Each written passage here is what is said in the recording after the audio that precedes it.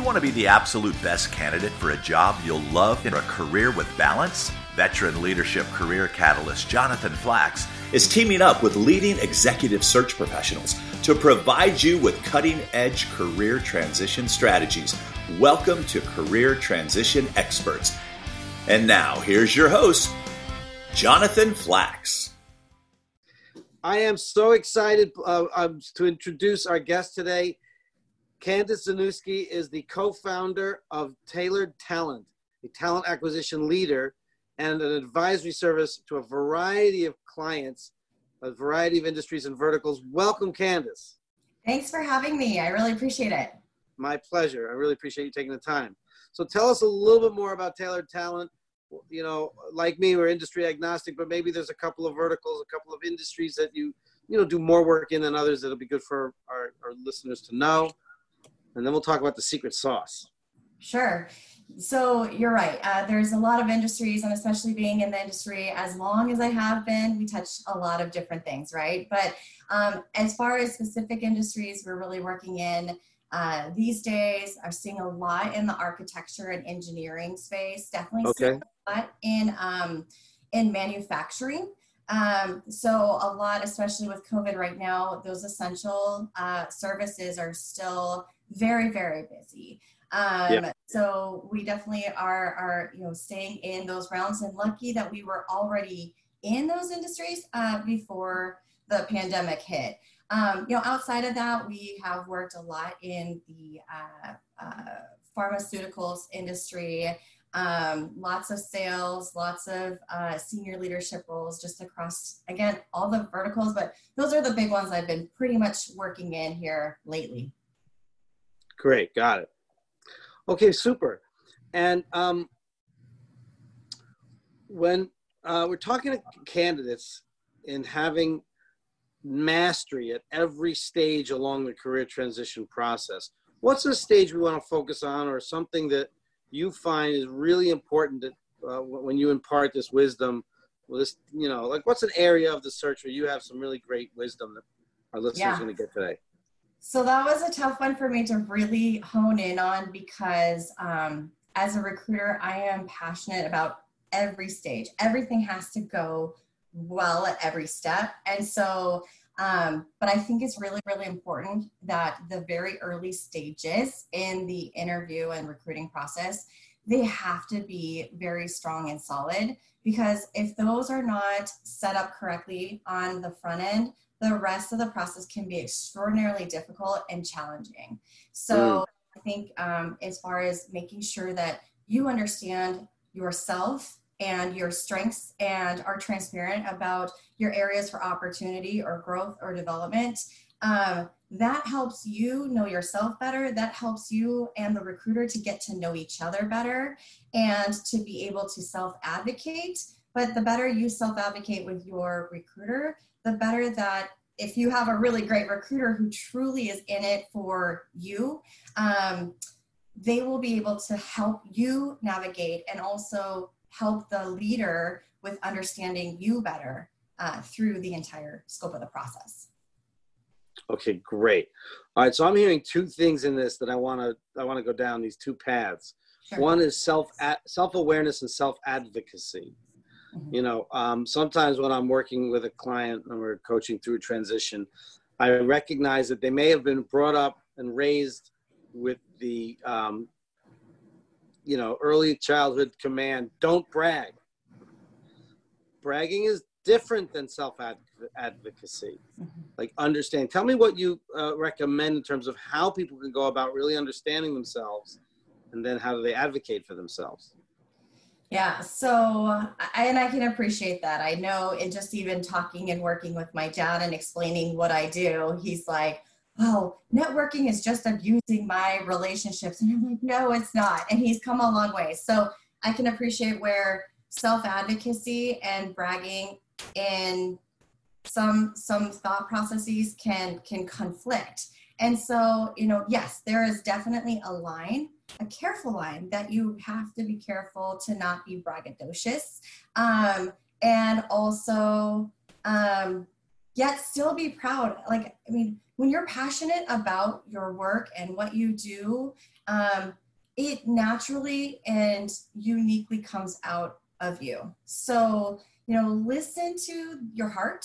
I think you've had another guest kind of talk about a little bit about that. So I won't go too much into that, but that is absolutely true, because you'll learn and talk through it with others. Listen and ask for feedback, not only from people in your safe circles, your family, your friends, maybe even a mentor or a colleague. But I love it when people ask me, please provide me open and honest feedback. And that allows me to show that, again, I'm caring about the individual, versus just at the end of the day, are we filling a position? Because that's not great for really anyone. So, right. So the individual, strong for themselves in the interview process and beyond when they're in the role. Okay. I know we discussed maybe some predetermined questions, but I'd like to have this kind of discussion with you, because we're getting into really interesting things. Listening to your heart is something that people who are really connected in that way can resonate with. But other people, like, what does that mean? Like, how do I really know myself? What are my greatest passions and talents? What assessments do you recommend? Do you have any particular favorite assessments that'll help people get that self-awareness? Sure. So there's a lot of great assessments out there. I personally have taken strengths finders, and over the course of my career, I took it early on in my career, and I actually just took another one not too long ago. And what I thought was really interesting is that my primary strengths stayed the same and on strengths finders, but my DISC also stayed the same. But as I've gotten further in my career, instead of being on that outer edge, I kind of moved in, which meant I was still in the same, my passion and my strengths were still true. However, how I kind of diversified and leveraged and maybe honed in on those strengths actually kind of helped me broaden my perspective on how to leverage and my strengths. Got it. Okay. So I hear in that strengths finders and DISC. Yeah.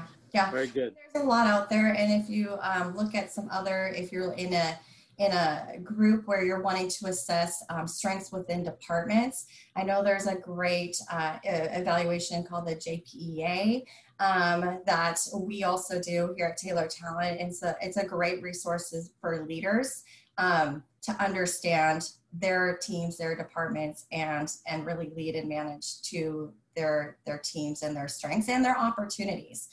So it's a really great full cycle tool as well that we use here. Great. What's that one called? It's called the JPEA. JPEA. Okay, we'll put that in the show notes. Fantastic, awesome. Candice. Thank you. All right. So, what about self-advocacy? Like, and you started also talking about how a candidate can work with someone like you, a recruiter, in the most effective way. Hearing a lot of interesting things. Surprisingly to me, I thought candidates have more complaints about hearing back from recruiters. Recruiters also have complained about hearing back from candidates. But what are some ways really that you remember the candidates being terrific in being in touch with you and advocating for themselves? Give us some specific examples of some, really interesting differentiated ways people can stay on top of your radar. Sure. It's definitely a two-way relationship. It should never be in an interview or recruiting process, this us versus them. You should feel connected. You should feel valued. There should be these mutual feelings of trust. And if you're not feeling that on both sides, right, then that can make a little bit of a challenge in the long run of the recruiting process. So it's really important that, the expectations are set on both sides. In my interviews, I always make sure that, my style is very dialogue based anyways, you can probably tell. But I also just make sure that we spend time, did I miss anything that's really, really important to you that I should know? I'm a huge fan of asking in every aspect of life I only know from my perspective, what questions should I be asking that I haven't already? And that has worked both for as a candidate and as, you know, a recruiter, and as a hiring leader. So question to ask, so that you open that line of communication, and then setting expectations and delivering. You know, once I'm off of a phone interview with a candidate, I've got a whole bunch of things I've got to do. And I also try to put some actions on the candidate side of what I think they should do based off of my knowledge and expertise of the role or the company or even the individual leadership that I'm working with. So I think taking that advice and executing, but you know what? Credibility goes a long ways. And if you say you're going to do something, both as a candidate, as a hiring manager, and as a recruiter, because it's kind of a trifecta here, right? When you have that solution, it's really important. And that is, I just do what I think all recruiters should do, which is, you know, follow up. And it's probably better to over communicate rather than under communicate, because we've all been on the other side of that coin of waiting. And I know waiting is no fun. So I'm always putting myself into the candidate's shoes. Yeah, I get that. Okay. And I'll just sort of summarize and make sure I got this. One of the key things I'm hearing, just one of the key things, is that candidates should really follow the advice that they get from you on the role, because you have gotten to know the role and the hiring manager and the leaders at the company. So they should follow your advice. So candidates should really listen carefully to the recruiters, you know, follow the guidelines and do it quickly. Follow up quickly.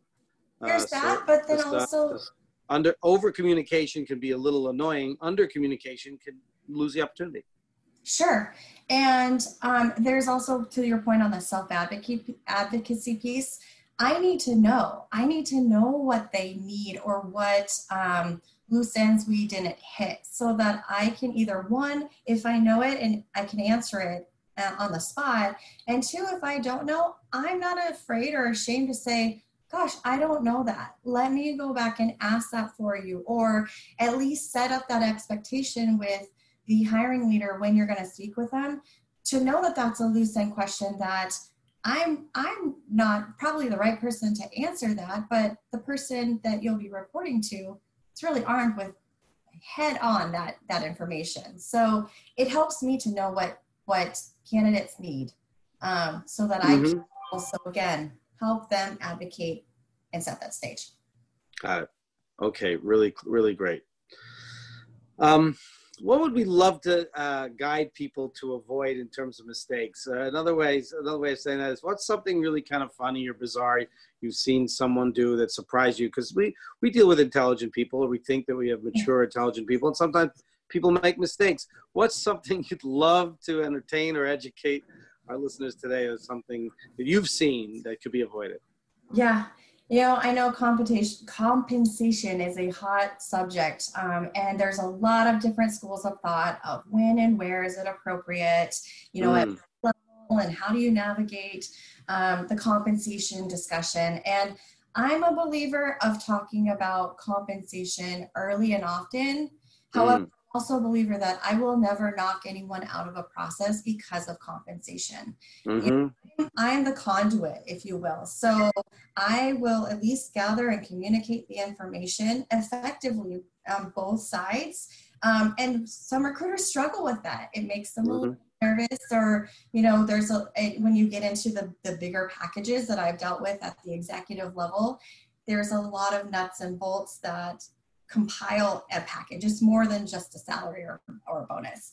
So I think being very clear and helping make sure that all the pieces, again, from the front end, are explained and then continually discussed throughout the interview process, because I say all the time, no surprises at the end.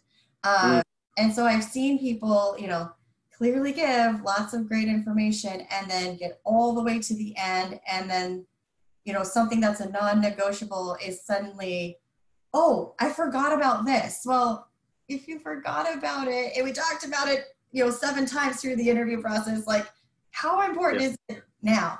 So I've seen that happen, and that makes it challenging. It doesn't necessarily mean it ultimately ended in a deal breaker or not. It just makes it. But it could. It does. Really It could. makes it a little bit nerve-wracking for the candidate, but also then it makes it a little more nerve-wracking for the company sometimes of like, gosh, what's this going to look like, when they're in the program.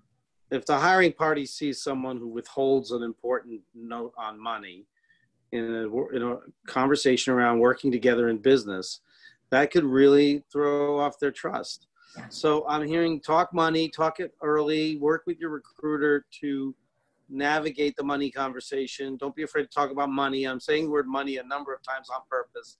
Compensation is money, but it could be tuition reimbursement, and someone can get a master's or some kind of enhanced degree or some exciting training or trade shows or a car allowance. There's all kinds of ways to improve a compensation value other than just money, the flow of money. Absolutely. So that's really good.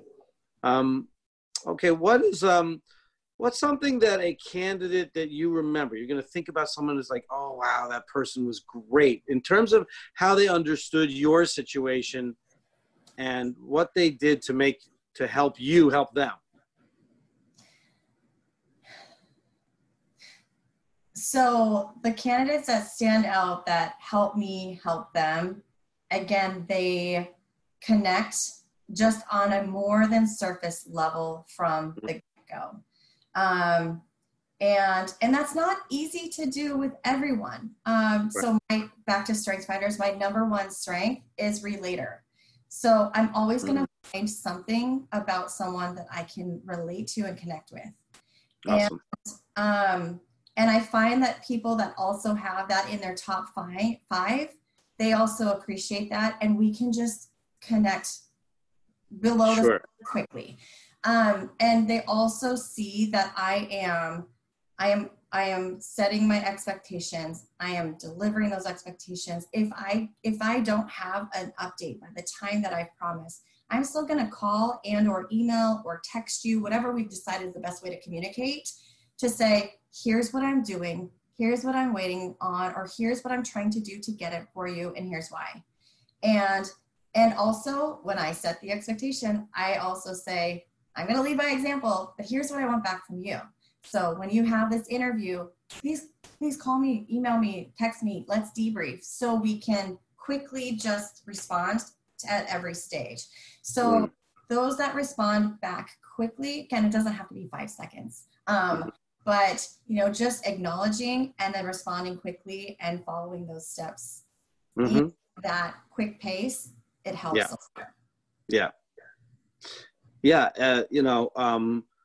We're at a time where it's been difficult to find good talent prior to COVID. And then the job market swamped now with candidates. So now it's still difficult to find good talent because there's more noise, there's more competition. Any suggestions you have on how people interact via Zoom, on phone calls, or to stand out? Anything you could recommend that's now post-pandemic specific? We become so virtual. I mean, I've been working remote for 10 years. So my thing is that, it's not a huge change for me because I'm used to working from home.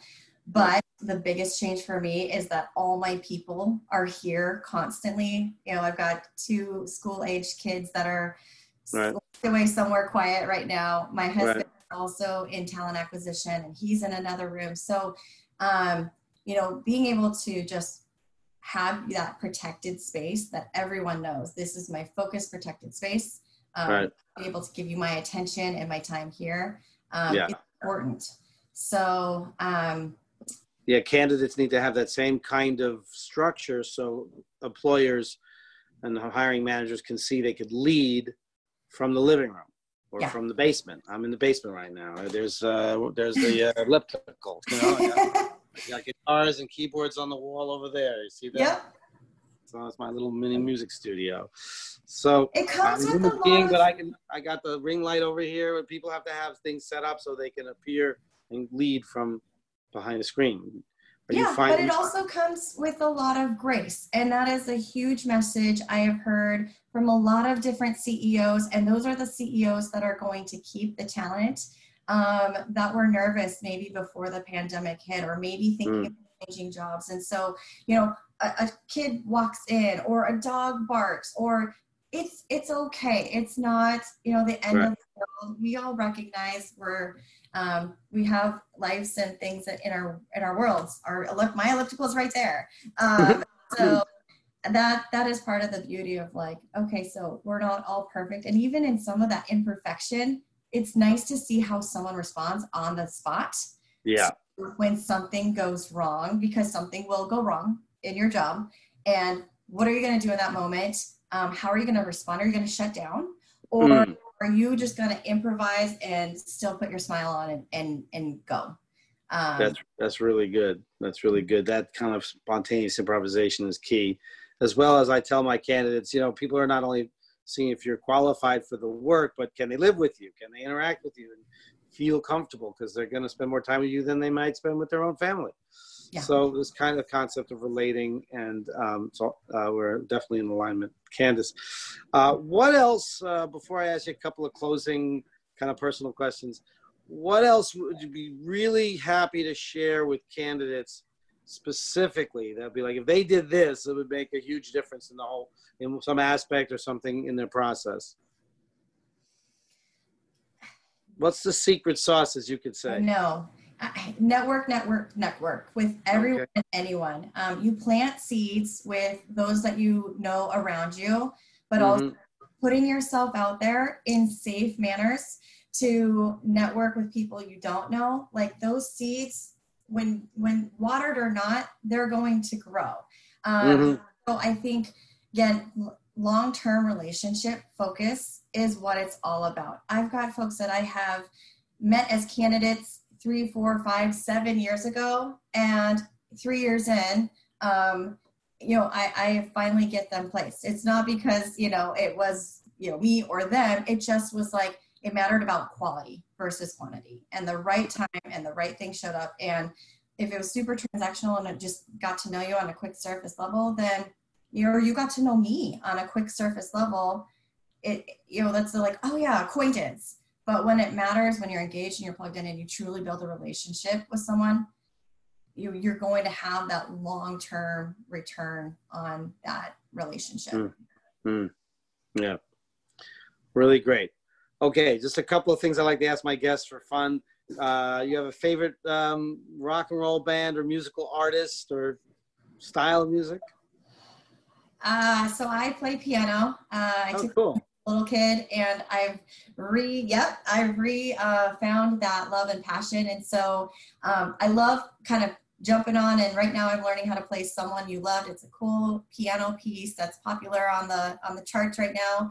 At the same time, my neighbors are used to hearing, you know, a lot of Mozart and some Bach, and so I like to play and learn classical stuff as well. Great. Very nice. Awesome. And do you have any causes you support that are close to your heart? Sure. So from Taylor Talent standpoint, we do support a lot of great causes. For me personally, my daughter is dyslexic. We just learned about this a year ago. And so that is a space that's extremely important to me. A lot of misinformation out there about dyslexia. And there's a lot of great things actually that come out of having and being dyslexic, believe it or not. So for me personally, a big fan of you know, advocating for neurodiversity and specifically the dyslexia community. Got it. God bless you. It's awesome. Anything else at all you'd like people to know about you or how to reach you? Sure. So I can be reached anytime. I have a very visible LinkedIn profile.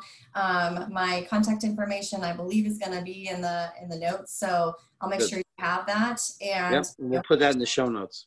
Awesome. Reach out, call, connect with me on LinkedIn. I'm on Twitter and Facebook too. So Instagram, whatever. All right. Thanks. Candice Zaniewski, specializing in all fields, but particularly architecture, manufacturing, construction management, sales leaders, executive leaders, and the like. Thank you so much, Candice. You've been awesome. Appreciate your Thanks for having me. Okay. Bye for now. Bye. Thank you for listening to the Career Transition Experts. Please make sure to listen to our next episode. And if at any time you want a clear view of the entire career transition process and a sense of where your strengths are and where your challenges are to work on, you'll get your free access to my Career TPS assessment at careerexcitement.com. That's www.careerexcitement.com. TPS stands for Transition Performance Snapshot. This is Jonathan Flax wishing you outstanding career success and satisfaction in balance. Looking forward. Bye for now.